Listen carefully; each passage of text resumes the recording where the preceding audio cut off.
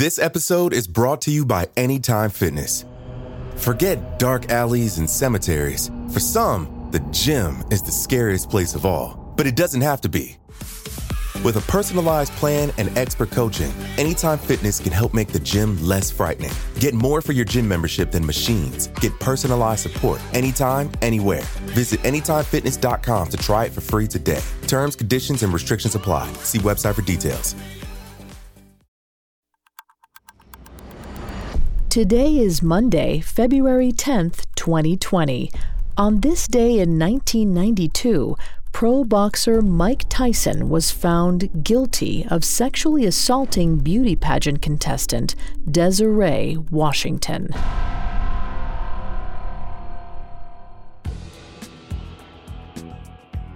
Welcome to Today in True Crime, a Parcast original.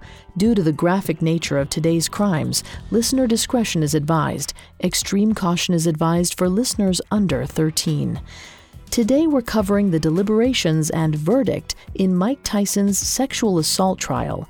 Let's go back to February 10th, 1992, shortly after noon in Indianapolis, Indiana.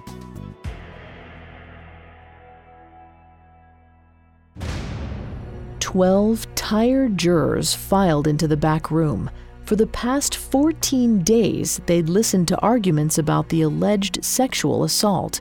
They'd heard the defendant, 25-year-old boxer Mike Tyson, claim that on July 19, 1991, he and 18-year-old beauty pageant contestant Desiree Washington had consensual sex in his hotel room. They'd also heard Washington describe the same encounter as rape. 55-year-old juror David Vale wasn't sure who to believe, but he could feel the weight of his responsibility. As he explained to the other jurors, "We've got to make our decision, right or wrong. It's going to be very important because we're going to make a decision about somebody's life." And he took that duty seriously. As he later explained to the Indianapolis Monthly, he wasn't convinced that Tyson had done anything wrong, so he cast his vote not guilty.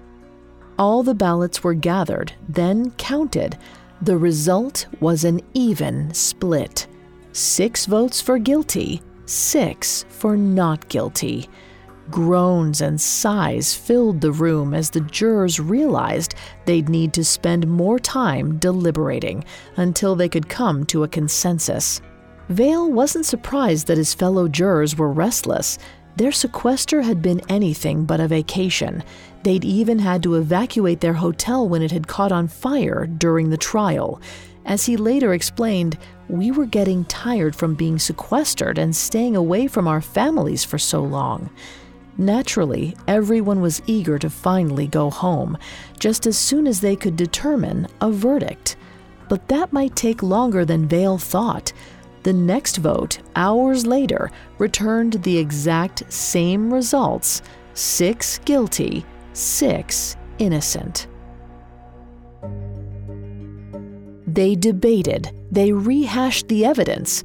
By dinner time, they'd given up all hope of seeing their families that night. Vale, still unconvinced, hoped that they could sleep on the decision and reconvene the next day for more deliberations.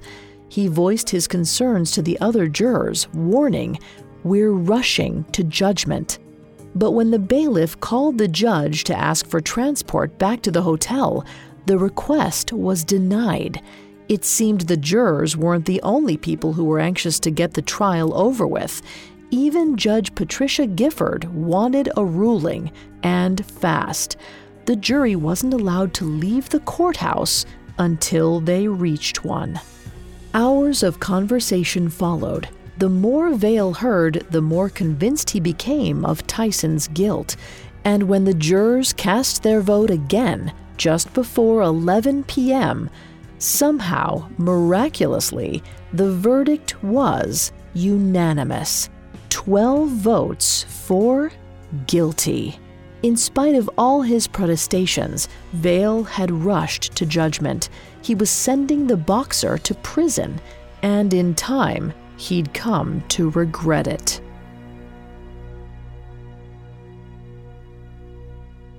Up next, we'll discuss the rise and fall of boxer and convicted rapist Mike Tyson. This episode is brought to you by Anytime Fitness. Forget dark alleys and cemeteries. For some, the gym is the scariest place of all, but it doesn't have to be. With a personalized plan and expert coaching, Anytime Fitness can help make the gym less frightening. Get more for your gym membership than machines. Get personalized support anytime, anywhere. Visit AnytimeFitness.com to try it for free today. Terms, conditions, and restrictions apply. See website for details. Now, back to the story. On February 10, 1992, a jury deliberated for roughly 9 hours on pro boxer Mike Tyson's sexual assault case. Finally, just before 11 p.m., they gave their verdict: guilty. Tyson was considered one of the greatest athletes of his era. He made history in 1986 when the 20-year-old became the youngest heavyweight champion of all time. It was a title he successfully defended until 1990. His fame opened doors. He was even invited to a promotional event for the 1991 Miss Black America pageant. It was there that 25-year-old Tyson met 18-year-old contestant Desiree Washington and asked her on a date. They exchanged contact information but didn't make any concrete plans. But that night at 11:30 p.m., Washington's phone rang. It was Tyson, inviting her to join him in his hotel room. She agreed, dressed quickly, and ran outside where he was waiting in his limo. Only Tyson and Washington know for sure what happened after they arrived at his suite. Washington claimed that she tried to leave, but he refused to let her go. Instead, he raped her. Tyson maintained that they had consensual sex. The next day, Washington reported the assault to police, and Tyson went to trial on January 27, 1992. Thanks to his celebrity status and the salacious nature of the crime, Tyson's case was heavily publicized. This was due to numerous factors: Tyson's celebrity, discourse around the criminal justice system's racial bias, and feminist critiques of sexual assault and victim blaming. Tyson's rape hearings served as a preview for the media frenzy that broke out 2 years later around O.J. Simpson. By the time deliberations began on February 10, 1992, Tyson's jury was exhausted. When they learned they wouldn't be permitted to leave the courthouse without a decision, it took about 9 hours for them to return a guilty verdict. Tyson was sentenced to 10 years in prison, of which he served 3. But although the trial was over, the media coverage wasn't. In the weeks that followed the conviction and sentencing, the press uncovered new evidence. They identified several eyewitnesses who'd seen Tyson and Washington kissing prior to entering the hotel room, who'd never been called to the stand. The new revelations triggered new speculations and second thoughts. On March 25, 1995, 58-year-old juror David Vail publicly stated that he and half of the jury were no longer certain of Tyson's guilt. He explained, "There's 5 of us that have reasonable doubt in hindsight, and I'm one of them. When we were in deliberation and were split 6-6, I was convinced that he was guilty without a reasonable doubt, no question. What I heard after the trial, then there's reasonable doubt." In spite of Vail's and others' concerns, Tyson's conviction stood. But upon release, he found that Hollywood was surprisingly willing to forgive a convicted rapist. He built a career in the entertainment industry. He's appeared in blockbusters like The Hangover and HBO's hit series Entourage, and has established a fitness empire with a gym franchise and branded workout routines. In a deliberation room in 1991, David Vail urged jurors to recognize they were deciding a man's fate, and though he was found guilty, Tyson seemingly steered his destiny towards success anyway.